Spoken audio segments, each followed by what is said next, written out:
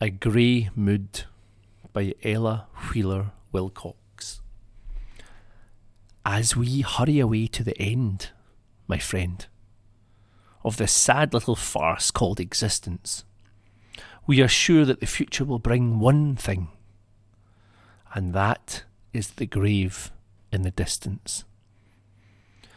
And so when our lives run along all wrong, and nothing seems real or certain, we can comfort ourselves with the thought, or not, of that spectre behind the curtain.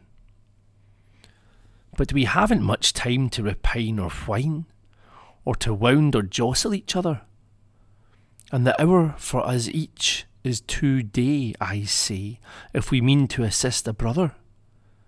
And there is no pleasure that earth gives birth, but the worry it brings is double.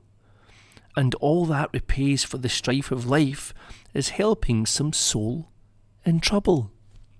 I tell you, if I could go back the track to my life's morning hour, I would not set forth seeking name or fame, or that poor bauble called power. I would be like the sunlight and live to give. I would lend, but I would not borrow. Nor would I be blind and complain of pain, forgetting the meaning of sorrow. This world is a vaporous jest at best, tossed off by the gods in laughter, and a cruel attempt at wit, were it if nothing better came after.